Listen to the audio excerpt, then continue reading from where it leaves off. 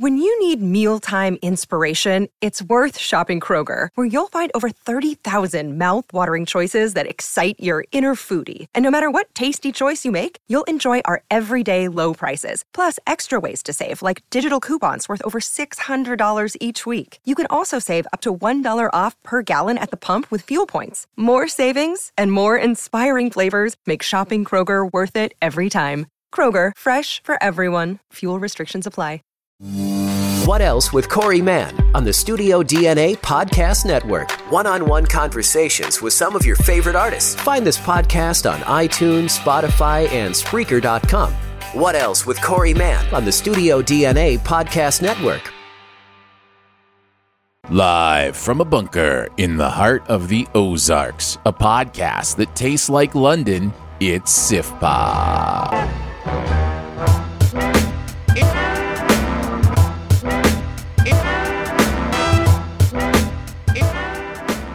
Welcome to SIFPOP Weekly, streaming live some weekends or available to download later in your podcast feed, unless, of course, you're a patron. Maybe that was a moo. Patrons get those perks. I'm your host, Aaron Dicer, and he's the secret ingredient in the SIFPOP recipe. It's Andrew Ormsby.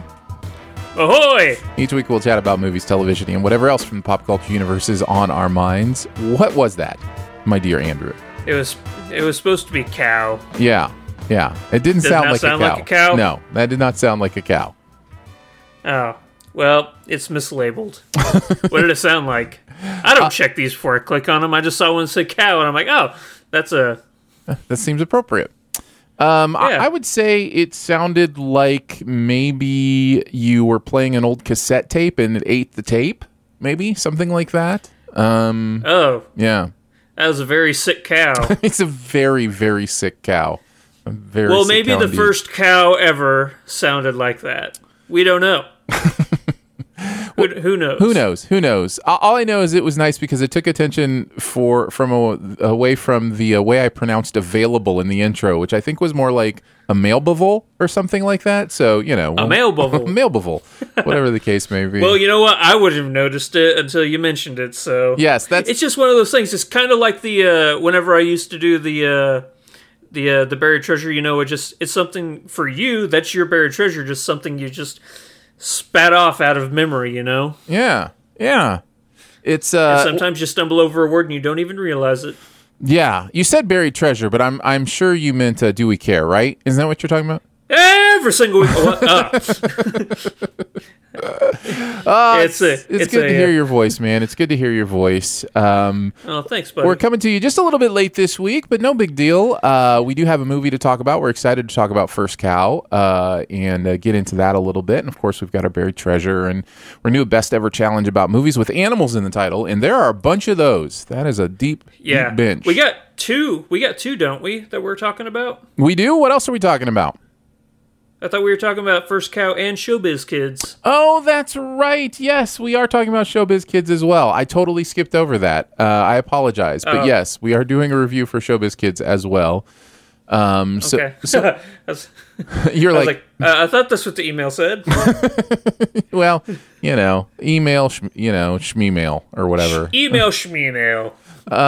So what are plans? Yeah, we will definitely talk about both of those things. That definitely will happen. But let's get into it. Let's kick it off with some First Cow. What's your name? King Lou. They call me Cookie. My mother died when I was born, and then my father died. I never stopped moving. It's the getting started that's the puzzle. No way for a poor man to start. You have a cow. First cow in the territory. This ain't a place for cows. No, it's no place for white men either. Two travelers, one on the run from a band of vengeful hunters in the 1820s Northwest, dream of striking it rich. But their tenuous plan to make their fortune on the frontier comes to rely on the secret use of a landowner's prized dairy cow. What did you think of First Cow, Andrew? Did you like it, love it, dislike it, hate it, or it was just okay? I don't want to say I hated it. Then don't. But I hated it. Interesting. That is not a reaction I would have expected from this movie. I'm very interested to dig into how this movie impacted you in a way that would, because like I can see this movie just like, like people having a meh reaction to it, but it's hard for me to see where the hate comes from. So I'm excited to hear a little bit about that as we kind of get into this. This is one that I'm on, like, right firmly in the liked it camp. Really? I mean, if I'm going to lean one way or the other within that category, it probably is on the lower side of liked it, but just barely. I like this movie. I can see myself coming back to it. I can see myself introducing other people to it. It is those poor people. Strong feelings from Andrew. We've got a disagreement. It's nice. It's been a while. You know Andrew. what? I'll go with I really didn't like it. No, you can hate it. That's fine. A lot of this hate. We've talked about this before plenty of times, but hate is something you feel adamantly about, and as opposed to indifference. Right. I have a lot of indifference with this movie, but there are things I really don't like about it. Yeah. So that makes a little more sense. With really don't like. That makes a little more sense to me. I was trying to dig in my brain for what it might be about this movie that sparked something so passionate in you. So that makes a little more sense to me. Well, I know we normally start off with pros, but let me throw this out, and maybe it'll give you a better understanding for my feelings on this. So there are so many times when I was watching this movie that I was asking myself, why? Why was it shot in 137.1? Why was this scene in the movie? Why was this necessary? How did this contribute to the movie in a positive way? To my viewing, quote unquote, pleasure. And so many of those just came up with I couldn't think of one, and for that reason I felt either indifferent or I was mad at the movie. I felt like it was punishing me, but I didn't know what I did wrong. That's not a good feeling.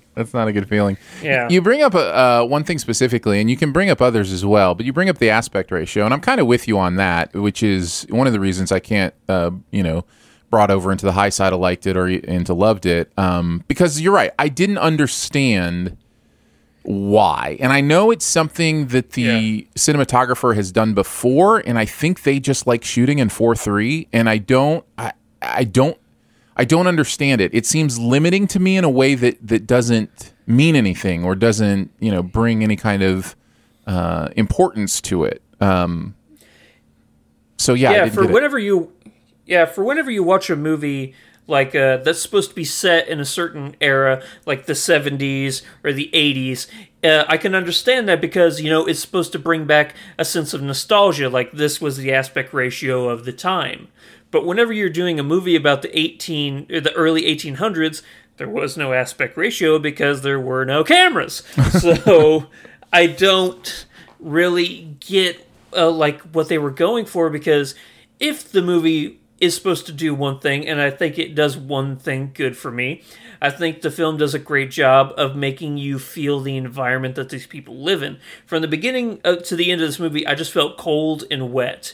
And that leads to a con with this aspect ratio of it's taking away with these, these black borders of more of this, what could have been potentially beautiful scenery shots, Yeah. Yeah, there's a bigger canvas. Why not use it? I'm with you on that. I'm totally with you on that. And was one of a few things that brought it down for me. I guess I can throw out you definitely like it more, so go out, throw some pros. Yeah, let me throw out some things I enjoyed about this movie. First, I guess I will say, just as an introduction, because I don't know if this is one that a lot of people will have seen. I think it's kind of on the pop culture radar. I know it's gotten some buzz. It's A24, so there's kind of, it has a built-in fan base, the A24 crew, and so I've been hearing buzzing about it, and so I wanted us to kind of talk about it. But I don't know that a lot of people will have sought it out. And so I guess I will say, because I obviously didn't know anything going into it, and you don't necessarily need to know anything more than we've told you, but it's not like you're looking at movie stars here. You're not there there aren't any of the bells and whistles you're used to selling movies, right? There's no, I guess I don't want to say it this clearly because everybody interprets things differently, but it's not like there's a huge twist or anything like that, although the story does take movements and does, do some interesting thing with information.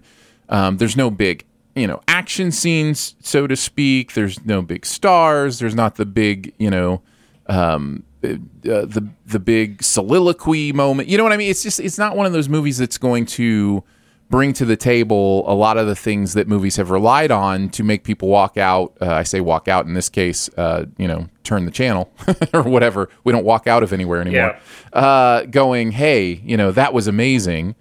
And I think that's purposeful. And I think that's kind of one of the things I did enjoy about the movie was that it didn't feel like it had to force anything on me. It really felt like this is the story it wanted to tell. Right from the opening quote that's in the movie, it is a story about friendship, what friendship can look like, what it means, and what it would look like in this environment. And that's all the movie is trying to say. It's just trying to say, here's a story of friendship. Here's a story of two people and what happened in their lives in the early 1800s. And the movie wants that to be enough. And at times, for me, it was enough. And that's why I think I ended up liking it. I bought into the characters. I enjoyed getting to know them, kind of their story. It was an unlikely pair, and I liked that. So, yeah, I think for me, it was simplicity, purposeful simplicity that I allowed myself just to go with, if that makes sense. Yeah, totally does. I get that. Yeah. But I just had a different interpretation because everything you said I think is right. It's just that I came away feeling different. Like you say it's a simplistic, story. I personally would call it a dull story. Fair. And I think that, that's just a matter of opinion, It's like one person can say, oh, it's simple, but they can still find it entertaining, where dull is a lack thereof. But they're close enough to where people can just interpret them just slightly differently. Here is my biggest sin with this movie, to steal it from you guys. This is, hands down, and I firmly believe this, the slowest film I have ever seen. It is painfully slow. The movie starts with black background credits, which I hate. I hate when there's nothing going on during the pre-film credits, And then, I timed it because it was taking so long. It reminded me of the beginning of Spaceballs when Spaceball 1 is just going across the screen, and it takes forever. Yeah. There is a barge going down a river for 1 minute and 17 seconds. Mm-hmm. And when all you're doing for 1 minute and 17 seconds is watching a barge go down river on a still frame or on a still shot, it just feels like an eternity. Mm-hmm. And it does nothing. It does nothing. Well, it does. It does nothing story-wise, certainly. There's nothing about it that is integral to the plot. There's nothing about it that is integral to any of the characters. It is literally unrelated to anything else in the movie. Spoiler alert, apologies if that was something you were worried about. Yeah, if you were watching about First Cow having to deal with a barge and... Yeah. So yes, I agree with you in that respect. However, it is doing something, and I think it is purposeful. Punishing me. In a way, yes. In a way, absolutely. In a way, it's saying, okay, if you can't take this, get away now. In a way, it's saying, this is the kind of movie we're about to watch. We are going to live in this opening coda for 5 minutes or whatever the total of that scene is, and it's going to feel like you are just hanging out in this field watching barges go by for 1 minute at a time. And I think in some ways it alters those that pace expectation of the movie, that right from the beginning it's going, look, we're not making any bones about it. This is the kind of movie this is. This is a movie where a barge takes 1 minute to go by. And right up front, we want you to know that. And so in some ways, it's kind of setting the table for the movie to be able to have that atmosphere. It's almost like a palate cleanser, right? Like that's what it's trying to do. It's trying to be a palate cleanser for how we're used to watching movies, and just go, okay, drop that. This is different. This is slower. This is, this is more lived in. So I think that's what it's trying to do. Whether or not it succeeds at that is a completely different question, but I do think that's the purpose it's trying to serve. Yeah. Yeah. But it's still no fun. I know fun. you're right. I know you're right. That's the thing. Yeah. But, okay, so you brought up the acting, which I thought was fine. Nothing to write home about. It's always fun seeing Toby Jones make an appearance in a movie. Sure. He's one of those... You said there are no big-name actors. I think he's as close to a big name as you can get in this movie. But other than that, yeah, this is a pretty much a cast of, oh, I remember them from blank. Yeah. Yeah. Well, I mean... Which is fine. Unless you want to go with Elia, who was maybe in, what was the Arrested Development, who was at the beginning. Yeah. So, yeah. Yeah, I'm glad she was in the movie. Yes.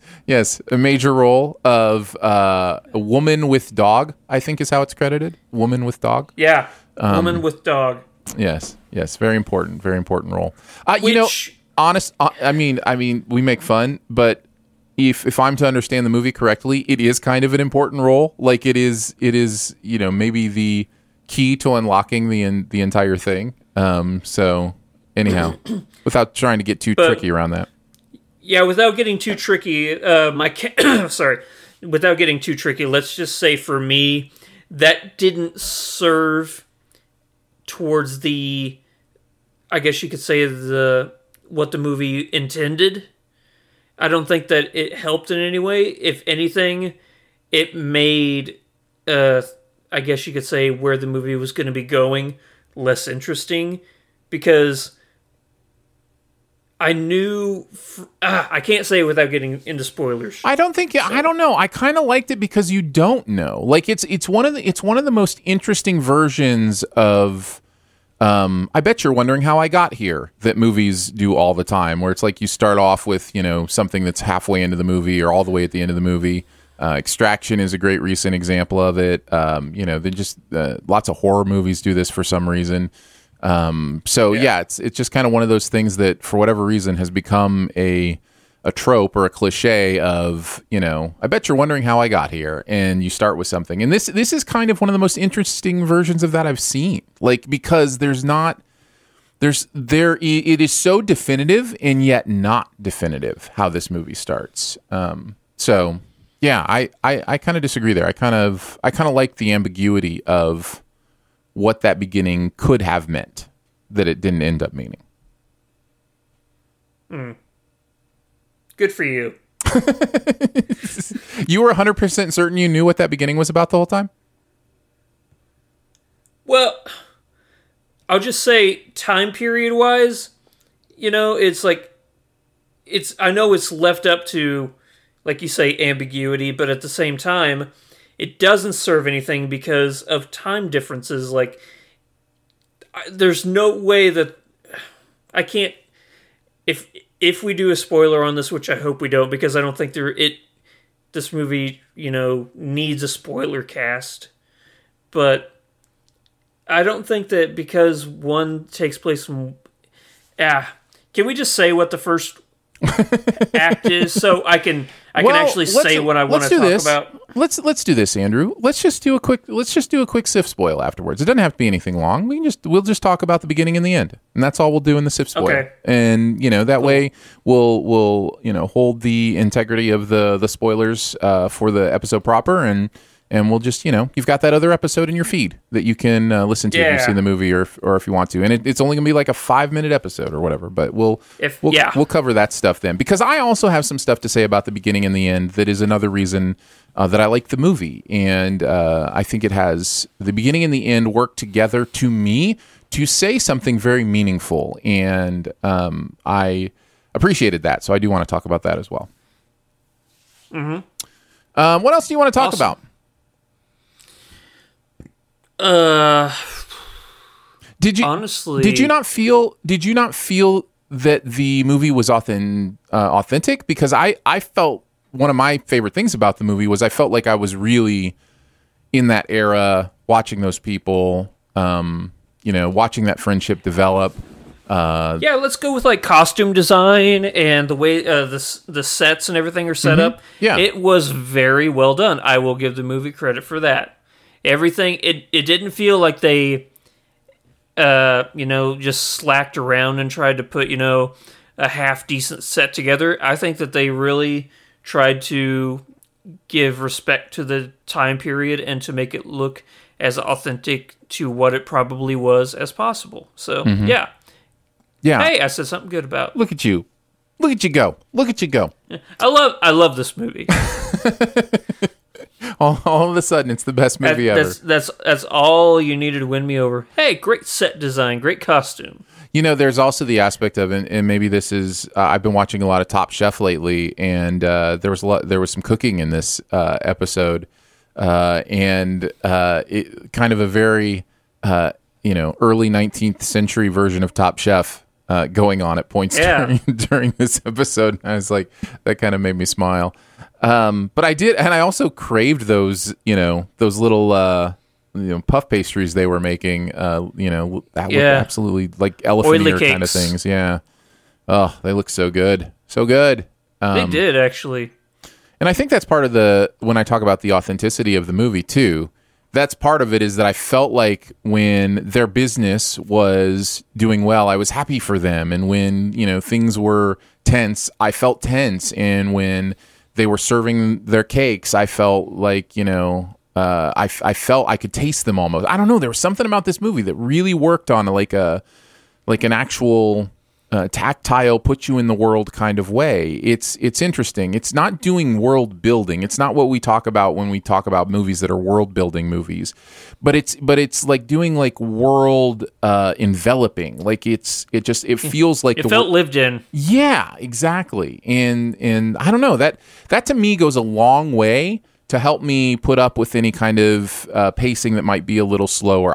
When something's slow and I don't want to be there, that's the worst for me. You know what I mean? Like I don't mind if something's slow and I want to be there, and I don't mind, looking around at different things or feeling the authenticity. But when something is slow and arty for art, art's sake kind of thing, that's when I start to get really annoyed. And I have one or two of those movies every year during award season where it's like, it feels like it's trying too hard to be an artsy movie. You know what I mean? And this one actually bordered on that a couple times, but not to the point where it started to annoy me. I really felt like it was telling just a genuine, authentic story in this genuine, authentic world. So I went along with it. Yep. I don't think there's an end credit scene, to steal your one more thing. So, dang, you got it. No post credit scene. Not that I looked. Right, you were out of there quickly. I was. So interestingly enough, I don't think we are in concert on this. I would say if you are a movie lover who can go into it with an understanding of what you're getting yourself into, you may enjoy the story. You may enjoy the hour and a half to 2 hours. I don't even know what the running length was. It never felt long to me. I'm sure it did to you. So it was exactly 2 hours. Okay, so it was 2 hours long. Wow, I thought it was shorter than that. That's interesting. You probably thought it was longer than that.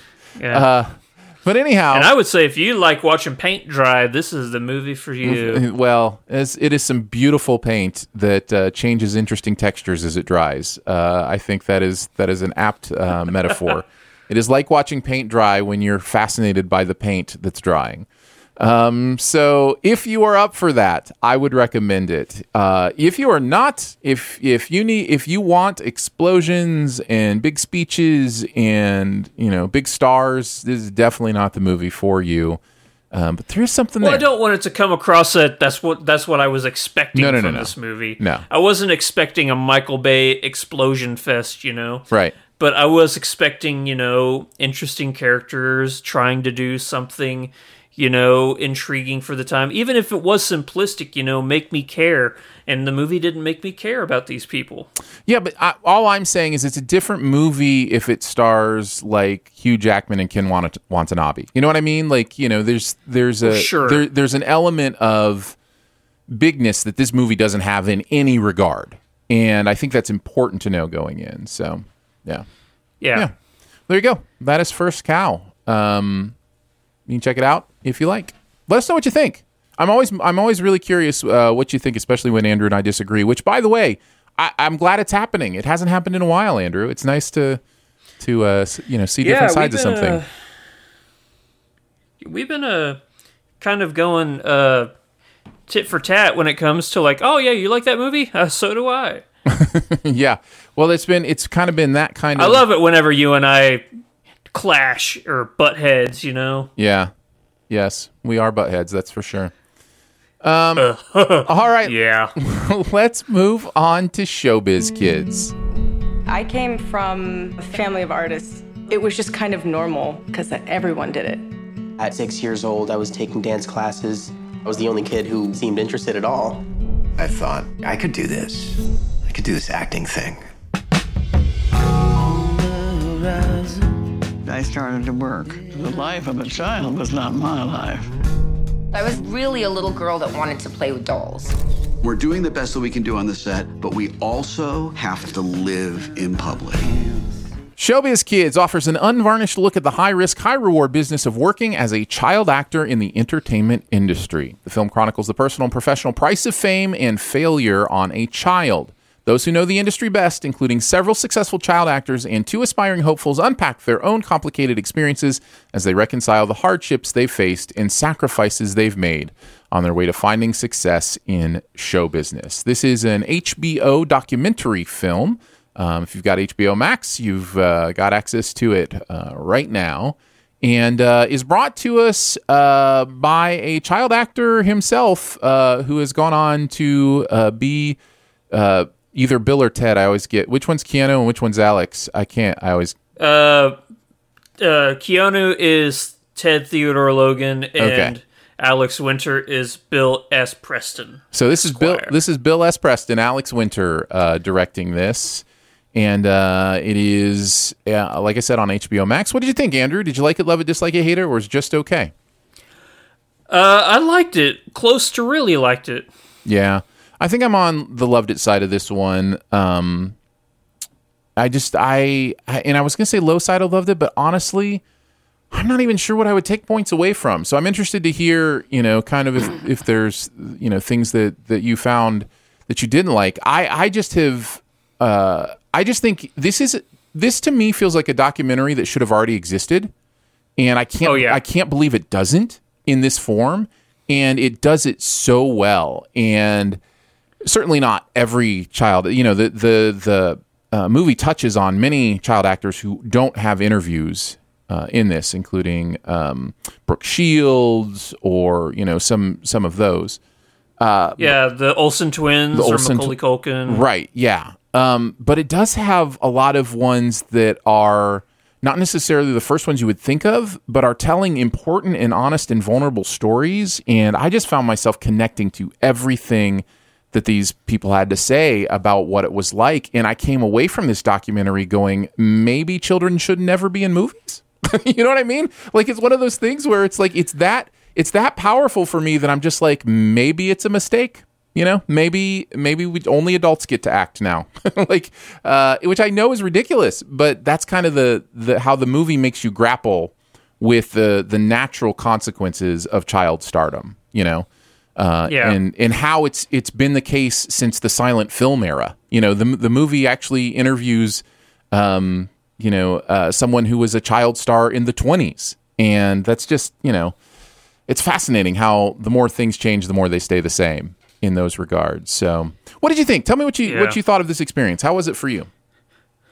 Obviously it's very powerful and eye-opening. The subject matter of this documentary, like we've said, is something that definitely had to have been brought to the spotlight and shown for what it really is. I always think it's fascinating when the film industry can turn on turn and look at itself and say, what are we doing wrong, you know? Mm-hmm. Because sometimes it feels like such a closed off secret society, you know, like there's so many things hidden behind the shadows, but now I think things are starting to come out that like people are saying, hey, just because these are celebrities doesn't mean that really truly terrible and traumatizing things aren't happening to them, you know? And sure, there are people in this documentary who are giving testimony and talking about things that happened to them that I didn't know are no longer with us,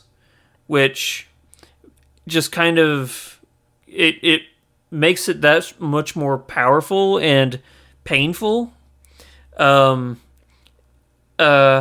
it's just, I won't say it's a very well done documentary, because I do have my one con, I'll say this, is I don't think it's a very well edited documentary. I think that it felt very sporadic and spastic at times. When someone was being interviewed and giving, you know, their profession of what they went through, it didn't feel connected to an overarching, like, theme, or theme might be the bad word, but like a specific topic. Like if Wil Wheaton was talking about one thing that he was going on, you know, like there was an abusive director. Let's just make that an example, you know? Sure. Like Wil Wheaton's talking about an abusive director. It would then skip over to Mia Jovovich or Henry Thomas, and it wouldn't connect to what Wil Wheaton was talking about. They would be talking about how their co-actors were, you know, not nice on set or something like that. Like, or Evan Rachel Wood, we'd be talking about like an abusive parent. I'm probably getting all of these wrong, you know, like sure. Evan Rachel Wood's parents and stuff like that, but I'm just throwing out examples. It didn't feel like there was a cohesive flow to everything. Now, towards the end of the documentary, I think they kind of honed it in and it felt more cohesive, but definitely in the beginning, it felt like it was jumping around. Like somebody would give like a one-liner for what they went through, and then it would jump to somebody else for a one-liner on what they went through. Mm-hmm. But yeah, I don't want it to sound like, oh, there's too many people in this documentary, because I think every single person had something very important and very fascinating to say. It's just the editing for the documentary, I think, could have been cleaned up a little bit. But that's my only negative. I want to be clear on that, because everything else is just, I couldn't stop watching it, really. Nice. And maybe I was so distracted by how the information was hitting me that I didn't notice that. It's certainly not something I picked up on. I felt like I never felt jarred out of it. I felt like it flowed fine for me. You know, I kind of got into the rhythm of you know, what it was doing with intercutting all these different stories, which I kind of appreciated, because, you know, it would have been a very different documentary if we just spent, here's a chunk of time with Henry Thomas, here's a chunk of time with Wil Wheaton, you know, and I like that we, you know... It would have felt episodic in that way. Yes, yeah. I mean, speaking of episodic, though, I did come away from this, one of the main things I came away from this thinking was, I kind of want this to be a series. I kind of want the next, you know, half dozen to a dozen child stars to tell their stories, because there are so many, right? And it's one of the... Oh, yeah. I just think it's so valuable for us to hear how this is impacting these kids, so that even as we decide that, you know, it's impossible to tell stories without children, you know, because children are a part of stories, and that we can at least try to do it in more...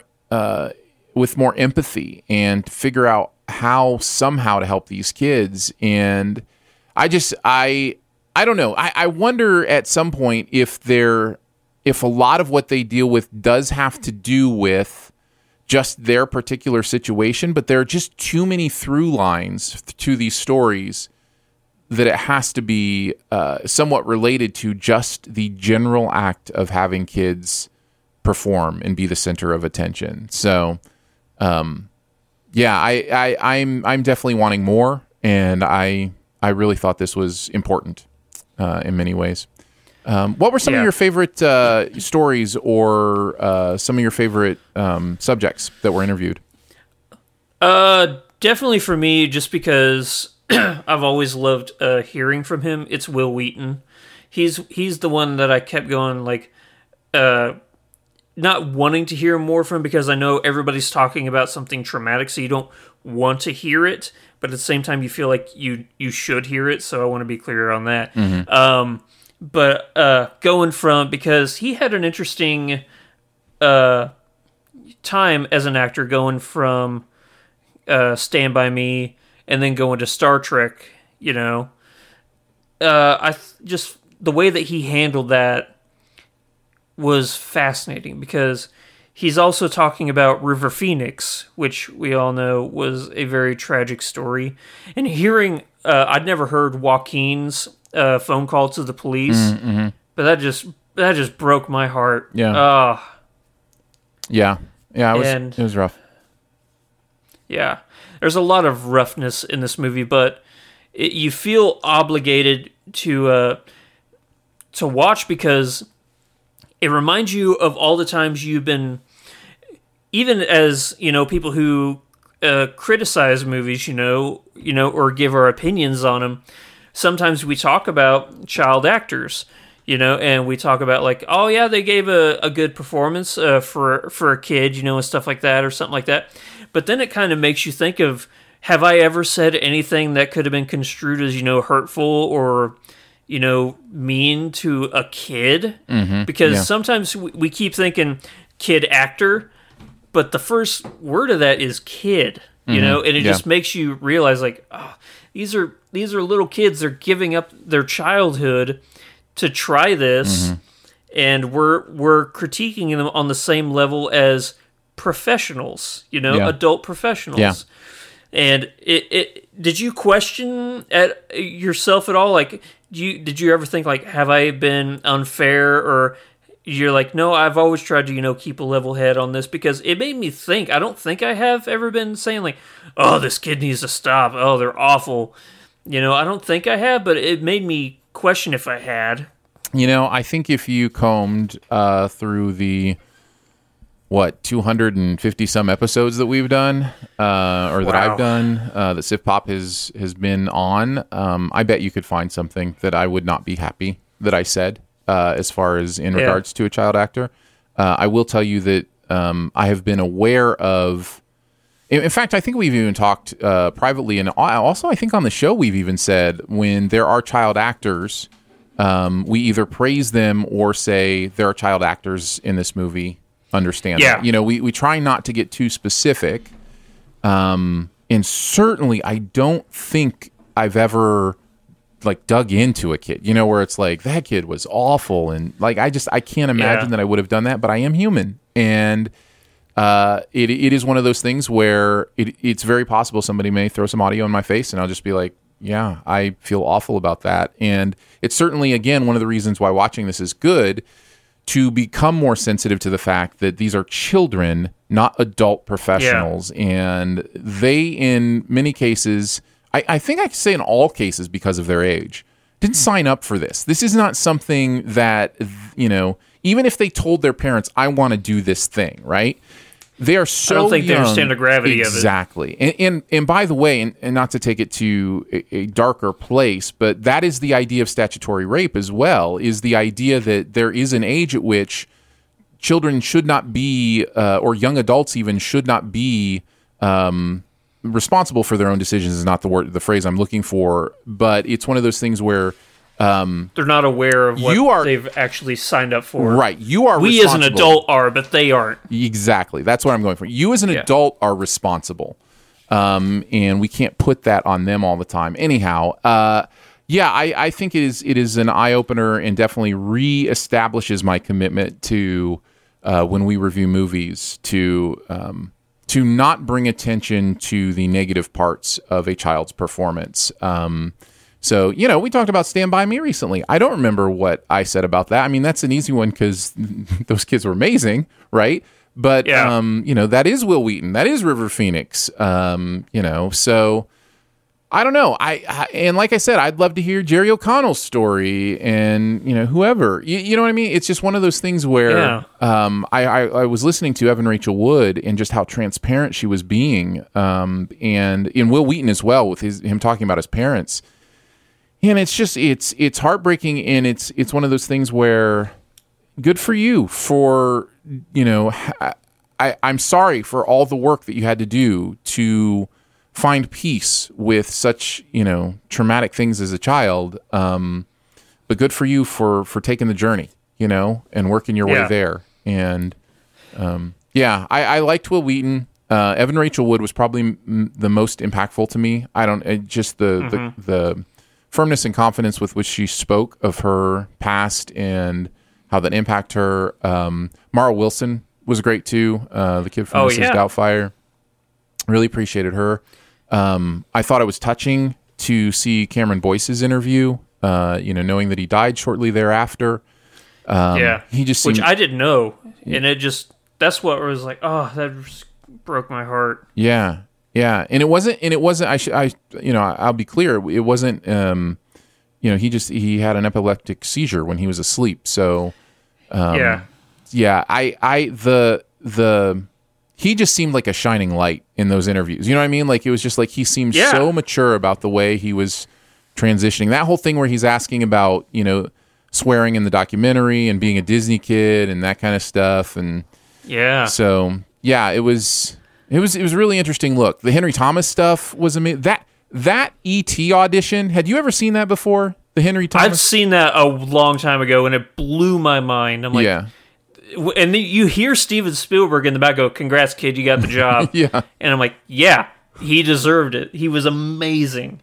Mia Jovovich, though, I think hers was the most heartbreaking because it felt the most predatory towards her. Sure. Yeah, definitely. And because of hers, especially because of hers, I found it unbelievable that people can go through what almost every single one of these people that are being interviewed go through and come out a halfway decent / sane person. Yeah. Because I think that, kids being in movies and stuff, I get that, that it kind of has to work that way.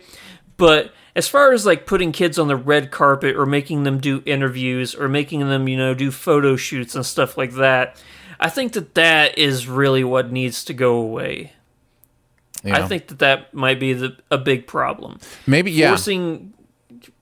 forcing kids to be flaunted over just is wrong. It's weird. And the publicity aspect of it is maybe something we should question. I think is absolutely correct. So there you go. Showbiz Kids, huge recommend from me. I think Andrew would recommend it as well. I think, again, it's a good look into something that maybe we don't think about a lot, and will kind of change the way you think about kids superstar children. It's an interesting thing that our culture does. We didn't really talk about, besides, those being interviewed who were, child stars, there's also, like we said, 2 cases of 2 possible up-and-coming, kids, Did you ever feel in this like their parents were trying to push their dreams onto their kids, or did you think that the parents were fair and being like, if they want out, they're out, How did you feel? It's interesting because when you bring the parent aspect into it, those segments made me feel what I often feel about overachieving children and parents who, push them to overachieve. I just always get uncomfortable. I just always I think they were fine. I didn't watch that and go, oh, those are awful parents, or those are quote unquote stage, parents, and overbearing. I didn't feel that way, but I still felt icky. And I think it's just because for me as a parent, if my kid were to come to me and be like, I want to be a superstar. Like, we'd have a conversation, and we would have a conversation about the resources we were willing to invest in that opportunity, which is very few. You know what I mean? Like, there would be, I wouldn't, it would be hard for me to know what that would look like in my own life, because I would first want to check in with them about their spirit, their, what is it about that that's attractive to them? Is it the popularity? Is it, that you want, eyeballs on you, or do you just love to perform? There are good things and there are bad reasons to do that. I mean, I'm a performer. Yeah.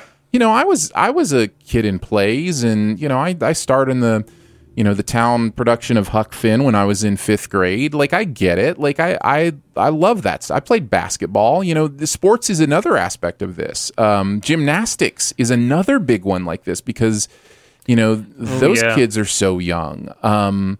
So yeah, kid prodigies in sports, kid prodigies in music. It could be anything where you put a bunch of eyeballs on a child and just say, hey, now you got to live up to this. I don't know. I just feel like I'd be a lot more careful about that. But at the same time, I don't know. You don't want to be, you also don't want to be just like, no, you can't do that. But yeah, we'd have a very serious conversation. I just feel like in both these cases, these parents were going out of their way to facilitate, this thing. And in one of the cases specifically, and I won't say which one for many reasons, including ones we've already talked about in this episode. But, one of the instances, I'm just like, this isn't something you should keep doing. You know what I mean? Like, it's just, it feels like you have to have a more realistic view of what it means to be a child and go be a kid, man. I don't know. It is hard for me. It is difficult for me. And I try not to be judgy, and I try to put myself in those parents' situation. And I don't know. I don't think until you're there, you really know. Yeah. Do you think that it's possible because in this documentary, those two stories are kind of encompassed with all of these horror stories that are happening, that you kind of your sense of worry for them is just heightened? It's almost like a horror movie. It's like, get out of the house. Yeah, exactly. But yeah, I'm right there with you, and I will definitely be recommending this one to a lot of people because it's a story everybody knows, but nobody wants to talk about. Yeah. Yeah, no, everybody I knows, agree. like, oh, it's awful being a child star, because we hear so many awful stories, about, child stars being lost to drugs and alcohol and stuff like that. And we just need to bring it to spotlight so change can happen. Yep. I agree. Again, it's Showbiz Kids, and you can watch it on HBO. Before we head on to the best ever challenge for the day, big old thank you to the Sift Pop members. You can become a member at Patreon, patreon.com/SiftPop. And it starts at $3 a month, and lots of fun perks that come along with that, including all of our Sift Pop members get every bonus episode in your own podcast feed. If you have any questions about that, let us know. We really appreciate our members and love all the fun stuff that's going on there. And as well as at siftpop.com. So lots of that stuff ends up for the members as well. So you can check that out again at patreon.com/siftpop. All right, let's do our best ever challenge. We are doing best ever movies with an animal in the title. Now, I will tell you, because this is such a deep bench, I went very literal on this, that it actually had to be an existing animal in the title. So for me, I nixed like How to Train Your Dragon, because dragon is not an actual animal. Oh, yeah. I get what you're saying. Those kind of things. Yeah, let me go through mine. I think I did that too. Yep, I did the same thing. Yeah. There's one movie that would have been high on my list, probably in at number 3, but I decided I was going to be pretty strict about it. Do you want me to say it, or do you want me not to say it until afterwards in case you decided to keep it? Go ahead. Parasite. No, I thought about Parasite, but I'm like, right? That's not an animal. That's a species, or it's a category. Familia. Yeah, it's a category. Yeah, right. Yeah. But because I was right there with you. I'm like, nope, I didn't put it in because it's not actually an animal. It's a category. Yes, exactly. Good. So go see that movie. Go see that movie. We are on the same page. All right, let's go from number 5 to number 1. We usually have Andrew start, so I'll go ahead and start this time. Before you do, I just want to say I have 20 on total, so 15 honorable mentions. And why I have so many is because I could see every single one of these 20 being in somebody's top 100 movies of all time. Yeah. I actually have 20 honorable mentions in addition to my top 5. So yeah, there's a bunch. So, all right, what are your number 5? My number 5 is Chicken Run. Good call. I knew it. Love this movie, and I love it even more after watching the Great Escape. Right? Isn't that the name of that movie? Artem's new one, or no? The movie the Chicken Run is based on. I just watched. It's an old movie with Steve McQueen. Papillon? No. I think it is based on The Great Escape. What's that? Yeah, Great Escape. Yeah, The Great Escape. That's what I said. McQueen's is The Great Escape. Yeah. It was funny because in watching The Great Escape, I'm just like, man, they stole that from Chicken Run, like every 5 minutes. So anyhow, I love it even more now because of that. It comes in at my number 5. What's yours? Mine is a little bit of a darker movie than Chicken Run. Sorry, I'm gonna go with Silence of the Lambs. Yeah, I had that in my honorable mentions. That's on the other end of the spectrum, but a little bit. Yeah, if you want to be terrified for what is it? It's got to be. It's not a long movie, surprisingly. Mm-hmm. It's only like an hour and a half or something like that. But yeah, if you want to be terrified for an hour and a half and have Anthony Hopkins stare at you without blinking and just say eerie things, yeah, go check it out. It's a brilliant movie, but it's rough. It's a rough one. That is a rough one. What's your number 4? My number 4 is Lady Bird. I feel like this is one we need to talk about a little bit more. Definitely one of my favorite of that year, just a few years ago, and I feel like it's kind of floating there in the background, and people know that it's great. But let me shout it from the rooftops one more time. Lady Bird is an amazing movie, and I think Saoirse Ronan is one of our greatest actors working right now, and I absolutely love what she's doing here. So, shout out to Lady Bird in at number 4. Yeah, I think Saoirse Ronan is going to be the next Meryl Streep. Just getting Oscar after Oscar. Yeah, could be. I think that's going to be her. My number 4, I'm going to go with an oldie, but one of my favorites. That's Dances with Wolves. Yeah. I say oldie, it's 1990, but this is not a quick watch. This is a much longer movie than an hour and a half. I think this one's like 2.5 to 3 hours, 181 minutes. So, there's an extended cut that's 236 minutes. Nice. Wow. Where is that 4 hours, man. That's insane. It's great. But I would watch it. I'd watch that because it's fascinating. It does what First Cow does not.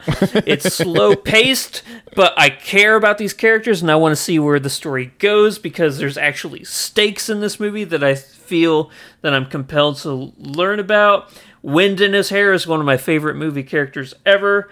I think that Kevin Costner is just destroying. The 90s was like Costner mania, he was directing and acting and everything, and he was just slaying. Yeah, if you have not seen Dances with Wolves, cannot recommend it enough. I love that movie. You know what's crazy is, well, first of all, I don't know if you know this, but the extended version that's 4 hours long is just Dances with Wolves with First Cow intercut into it as kind of a side story. Is that what it is? Yeah. Wow. Well, I think that they're roughly around the same time period, so yeah. It makes sense. Now that I think about it, I do remember Kevin Costner just walking in the background. Yeah. He was actually the one driving that barge. That's right. At the beginning. Yeah. The other thing, what I was going to say is what's amazing is Kevin Costner stars in a television show that is apparently one of the most popular TV shows on TV that I just heard existed. And I feel so out of pop culture. When these kind of things happen... Yellowstone? Yellowstone. When these kind of things happen, I'm just like, I have failed. I cannot call myself a pop culture guru anymore. How did I not know this show existed? Have you ever watched Yellowstone? The thing. Yellowstone's on the Paramount Network, and not a lot of people have the Paramount Network. Okay. It's a good show. It is a good show. I won't deny it, but it's unfortunately it's on one of those networks where if you don't have it, then you're not going to see it because it's not on like Netflix or HBO or anything or on Hulu. The reason I heard about it is because it is on the Peacock. And so apparently people are getting exposed to it that haven't been before. So NBC's got it on their new streaming service, and so I might go check it out. But you'll like it. I think you will. Costner doing full Costner is great with me. I think that man's amazing. Oh yeah, man. Hatfield McCoys. Did you ever watch that? No, I didn't. Ooh, that's your homework right there. All right, there. fair enough. Fair enough. All right. So Dance with Wolves was my number 4. Your number 3. My number 3 you might trump. My number 3 is The Lion King, the OG. Yeah. All right. So what's your number 3? Oh, sorry, I'm going to go with The Wolf of Wall Street. Also in my honorable mentions. You're just knocking off all my honorable mentions, Andrew. I appreciate it. Hey, that's what I'm here for. I think this might be Leo's best performance. I think he should have won the Oscar that year. I can't remember who he lost to. But if I had to choose between what I thought was his best performance between this and The Revenant, I honestly think that I would go with this. I think that The Revenant is just him trying to be as extreme as possible and not having a real well-developed character. Mm-hmm. I think that Wolf of Wall Street is just him just chewing up scenery, and it's glorious from minute to minute. The cocaine Popeye scene is still one of my favorite scenes ever. Leo's great in everything, though, right? Like you could even make an argument that Titanic is his best performance. He's incredible in that movie, and you look over it because the role that he's playing is so much more of a teeny bopper role. Except he's like killing it, like the actual believability, and I mean he and Kate Winslet make that movie work, and it's I think Leo is incredible as well. So. Yeah, I just rewatched Gangs of New York the other day. Sure. And I was like, everybody talks about how amazing Daniel Day-Lewis is in that movie for good reason. But Leo's going toe-to-toe with him. You can't, So, yeah, he's good. We've known it ever since, something was eating Gilbert Grape. We've known that Leo has the chops, and he keeps doing it time after time. So very nice. Yeah, he was nominated for an Oscar for that movie too, wasn't he? I don't remember. What's Eating Gilbert? I think he was. Yeah, I think at the time he was the youngest nominated actor. Interesting. I'd have to look it up. Yeah. All right, time for my number 2 then. Yeah. My number 2 is 12 Monkeys. I knew it. That's in my honorable mention. I was wondering how high you'd have it. I thought you would have it at number 1, honestly. Yeah. 12 Monkeys. We'll get to my number 1, but 12 Monkeys is one of my favorite movies. It is in my top 100 movies of all time, as are the top 3 on this list. Is this movie underrated? Do not enough people know about 12 Monkeys? I try to shout it from the rooftops as much as I can, but it feels like it's just kind of one of those movies that is kind of lost to people. I think that a lot of people look at 12 Monkeys and they haven't seen it, and they just expect an average sci-fi movie because it's just Bruce Willis, and it has, I'll say, because a cover Pitt is what people just... Brad Pitt was nominated for an Oscar for this movie. I think that people don't realize what this movie, because it's been done. It's not, I want to say copy, but they've taken the formula for 12 Monkeys, right? And they've done it so much now. But at the time, this was groundbreaking and just brilliant. So I think that people should check it out and appreciate it for what it's done for movies through the years. I agree. And again, and it's a great movie. And again, people who listen to my stuff could probably repeat it with me. It is the example of how you do time travel. And make it feel consistent and make it feel correct. And I'm not saying that's how you should always do time travel. It's okay to do time travel that feels inconsistent because it's such a tricky thing. But you do have to stick to your rules. That is, kind of one of my things. But this movie not only sticks to its rules, you come out of it going, yeah, that makes sense. And that's hard to do with time travel. So, So it's kind of my go-to of time travel done right.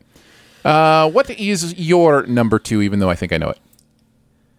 I'm going to go with Reservoir Dogs. Oh, I was incorrect. I think you've either forgotten a movie or maybe you don't like it as much as I thought you did. Does it start with Big? Is that the movie you think? No, it doesn't. Oh, okay. No, Reservoir Dogs is definitely a love movie for me because it was the first Tarantino movie I was ever introduced to, actually. Me too. I think that a lot of people jump in with like Pulp Fiction or something like that, or Kill Bills, but no, Reservoir Dogs was the first one for me, and it made me appreciate his style of filmmaking, which I think he's kind of done away with now. That if you look at his movies now, he used to do the time hopping, back and forth. Mm-hmm. I don't think he really does that much anymore. I think his movies are a lot more linear now. But at the time, just seeing Mr. Pink and Mr. Blonde and Mr. Black just going back and forth, and how many twists and turns that movie had, yet still felt so cohesive. I think it's a testament, honestly. It is one of my favorite Tarantino movies, but how that movie makes sense, having it jump around as much as it does, with as many characters and with as many plot twists, the fact that the movie still makes sense is astounding to me. And it's just great. Yeah, totally agree. Yep. All right, your number 1? My number 1 is Groundhog Day. Honorable mention. Yeah, I think I talked about this last. I think it's possibly been on every single Best Ever Challenge ever for me. I don't know. Is that possible? Does it fit every category we've ever done? It's going to be in 10,000 Best Ever Challenges. It feels like it. So I don't know that I have a ton more to say. It'll just feel like I'm repeating the same day over and over again if I keep saying the same thing about the movie. But it is obviously one of my favorites. So Groundhog Day had to be a number 1.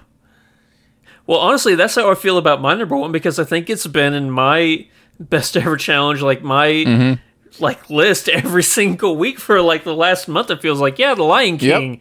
I don't know how this movie just keeps finding categories for me to just go, oh yeah, that's number 1, because it's great. It's my favorite cartoon animated movie ever.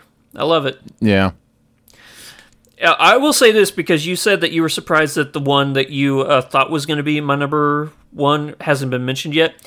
The 6 movies, like my top 6, even the ones that weren't in my top 5 list, are all in my top 100 movies of all time. So. Oh, okay. Yeah, So there's a lot. I thought Jojo Rabbit might be in there.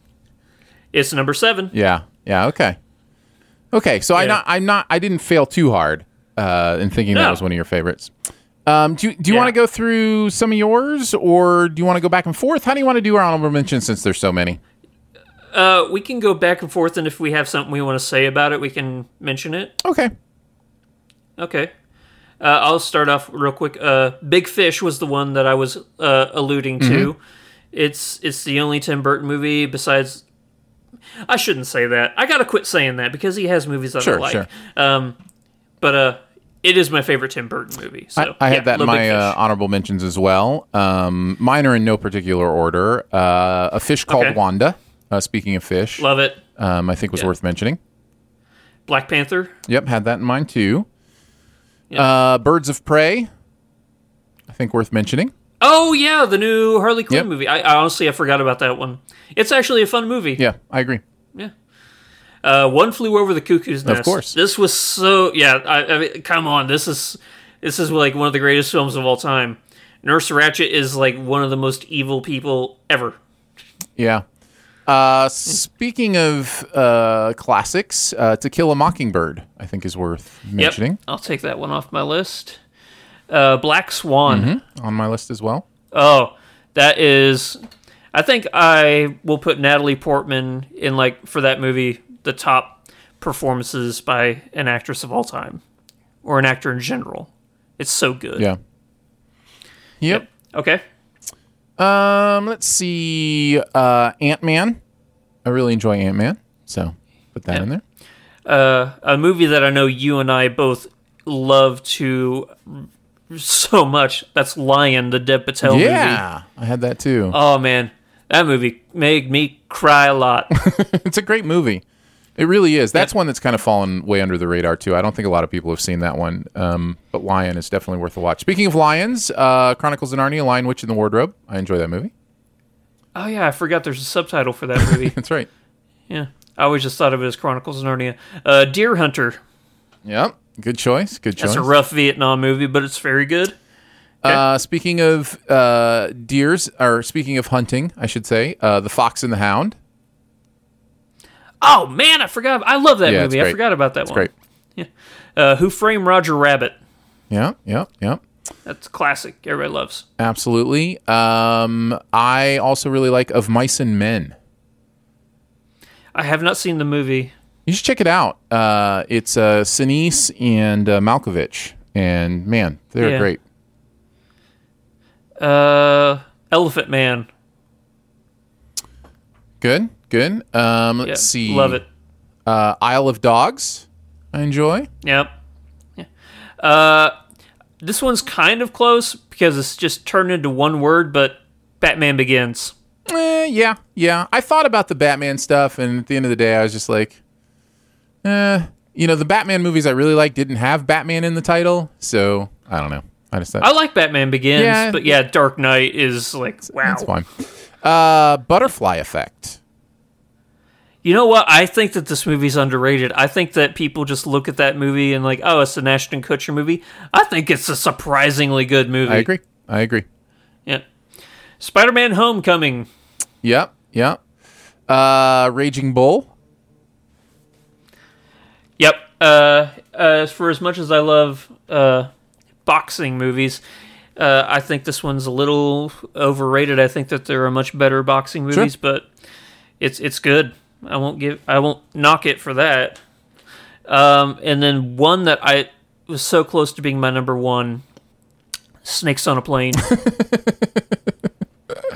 It's a fun movie. I don't care what anybody says. No, it's not. I love Snakes on a Plane. Movie's so bad. It's a fun.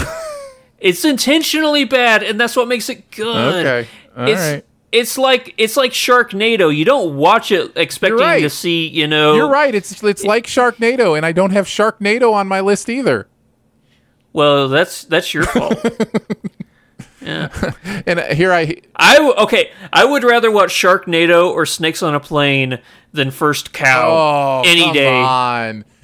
No, I'm being 100% serious. The pain. It's made worse by the fact that most people don't think this is a great movie, or even a movie they remember exists that I'm going to mention next, and that's Mr. Popper's Penguins. But I really enjoyed it. I like Mr. Popper's Penguins. Yeah. I have had it with this mother effing milk and this mother effing cow. See, that would make the movie a trillion times better. If you say so. Did you have any others? No. Finish out your list. The only last one I have on my list is Eagle Eye, which is worth another shout out. Oh, man. Oh, I just thought of another one. Oh, man, how is this not on my list? Eddie the Eagle. Yeah, that's a good one. That's fun. Oh, man, I love that movie so much. I'm mad at myself for forgetting that one. But yeah, also Eagle Eye, a fun movie. Yeah. I'll say that. Yeah. I'll say it's a fun movie. It's a great movie. I really enjoy it. Ridiculous, but it's fun. Ridiculous. What about Eagle Eye is ridiculous? That's the Shia LaBeouf movie, isn't it? Am I thinking of something different? Eagle Eye is the Shia LaBeouf movie, I thought. Maybe I was thinking of something. Yeah, you're right. I was totally not thinking of Eagle Eye. I don't even remember what I was thinking of. What that movie is called. What's the Eye in the Sky is what I was thinking of. Oh, with Helen Mirren? Yeah. That is a rough movie, but man, that movie is good. Yeah. I would have never Eye in the Sky is on my list. Yeah, Eye in the Sky is so good. Eagle Eye. It's a Isn't movie. it called Eagle Eye in the Sky? Maybe. We can. Sure. But no. All right, let's move on. Eye in the Sky. I'll champion that movie. Yeah. Let's move on to The Buried Treasure. What is that one thing in any area of pop culture that you want people to know about? Andrew, what do you got? I'm going to list a whole bunch of stuff that isn't my buried treasure to get to my buried treasure. So there's a new game that just came out called Ghost of Tsushima. It's a game about samurai and stuff like that. And it got me thinking about a bunch of old westerns that I love, that I don't think a lot of people realize are actually based on old samurai movies. Like The Magnificent Seven, one of the most famous westerns of all time, is actually based on a Akira Kurosawa movie called Seven Samurai. And one of my favorite westerns is A Fistful of Dollars. And that movie is based on a Japanese film called Yojimbo. And it just got me thinking, what's a Japanese like samurai movie that I haven't seen? And I looked one up, and I finally found one. It's called Harakiri. Harakiri. Came out in 1962. I had not seen it, but I watched it this week. Holy cow, it is an amazing movie. For those of you who don't know what Harakiri means, it's a tradition for a samurai or ronin. A ronin are samurai who don't have a lord. So if I say ronin, just know that it's the same thing as a samurai. But Harakiri is a ritual suicide that they go through if they have dishonored their name or would like to, in the tradition, they would like to retain their honor in life by dying this ritualistic death. And it follows this samurai who goes to a lord's house. He's a ronin. He doesn't have a lord. And he says, I'm starving. I don't have anything. I'm dying. Would you mind if I used your temple to, perform this ritual? And they're like, that's interesting because we just had another samurai come here, or another ronin who wanted the exact same thing. And it's them telling stories about what their intentions are and what the intentions of the other samurai were. It is a fascinating movie. Like, if there's a movie I'm going to tell people, like, if you haven't seen, go and watch, it's going to be this one now, Harakiri. Very nice. Harakiri. Very cool. I have been revisiting a lot of movies over this self-isolation time that I remember liking, but am curious if it holds up. And I went back and watched Nick of Time. Do you remember the movie Nick of Time? I don't think I do. This is a movie starring Johnny Depp. Christopher Walken is in there as well. It takes place in real time. So it's an hour-and-a-half movie that takes place over an hour-and-a-half of movie time. And it's basically the story of a man who and his daughter who are abducted and told that he has to take a hit out on this person or else he and his daughter will be killed. And so he has to do it within 90 minutes. And so the movie then follows the tension of him figuring out how to save him and his daughter and not kill this person. So it is not well beloved. I think it has in the 30s on Rotten Tomatoes. I just remember enjoying it. And so I wanted to go back and watch it and decide if I just enjoyed it because I liked the real-time conceit of it or if there's actually something there. And after watching it, I can see why I liked it, but with my kind of 2020 eyes, I can also see this is not a great movie. It's very over the top. It's, and it's the mid 90s. So it's, it may be a movie of its time in some ways. That pun, completely intended, of course. Oh, it's a John Bradham movie. Okay. Yeah. So anyhow, I kind of come away from it going, nah, probably not as good as I remember it, but I can still see what I saw in it that I thought was fun. So just kind of one of those things where, nostalgia kind of wins out a little bit over reason and, wisdom. So I wouldn't say it's one you definitely have to rush out and see, or find. Because actually, I don't even know where this would be streaming for you. I just, have it from a long time ago. So You can rent it on Prime for $3. Well, there you go. I don't know if it's worth your $3 or not, but it's definitely Johnny Depp doing more of kind of a normal type character, which is fun to see. I kind of, that was one of my favorite things rewatching it, was just like, oh yeah, Johnny Depp was a really great actor. I mean, he still is. I just mean he's so eccentric. People know him to be so eccentric. He's a character actor. Yeah, now. in all his roles now. And this is kind of a straight down the line dad, and I think he plays it well. So yeah, there you go. Nick of Time from 1995, which would have been right when I was in college, which probably explains a lot. So makes sense to me. Well, we did it, man. We did a podcast. Yeah, we did. Woo! We managed. We milked that podcast for all it was worth. Yes. That's a phrase. Yes, that works.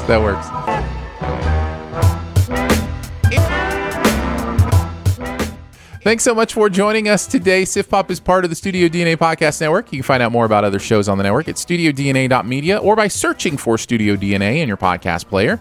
Huge thanks to Andrew for hanging out today. Thank you, buddy. Big thanks to Phil for producing the show. Thanks, Phil. Much love and gratitude to our Sif Pop members for giving monthly to make Sif Pop a real thing. Support starts at $3 a month, and you get a whole bunch of fun perks that you can find at patreon.com/SiftPop.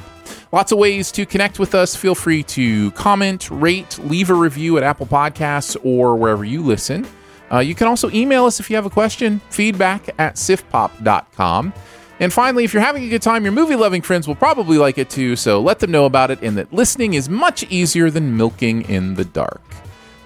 We will be back next week with some more fun pop culture stuff, and you should see a very short Sif spoil on First Cow in your feed if you want to take a listen.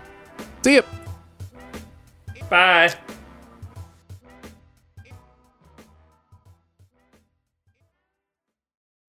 When you need mealtime inspiration, it's worth shopping Kroger, where you'll find over 30,000 mouth-watering choices that excite your inner foodie. And no matter what tasty choice you make, you'll enjoy our everyday low prices, plus extra ways to save, like digital coupons worth over $600 each week. You can also save up to $1 off per gallon at the pump with fuel points. More savings and more inspiring flavors make shopping Kroger worth it every time. Kroger, fresh for everyone. Fuel restrictions apply.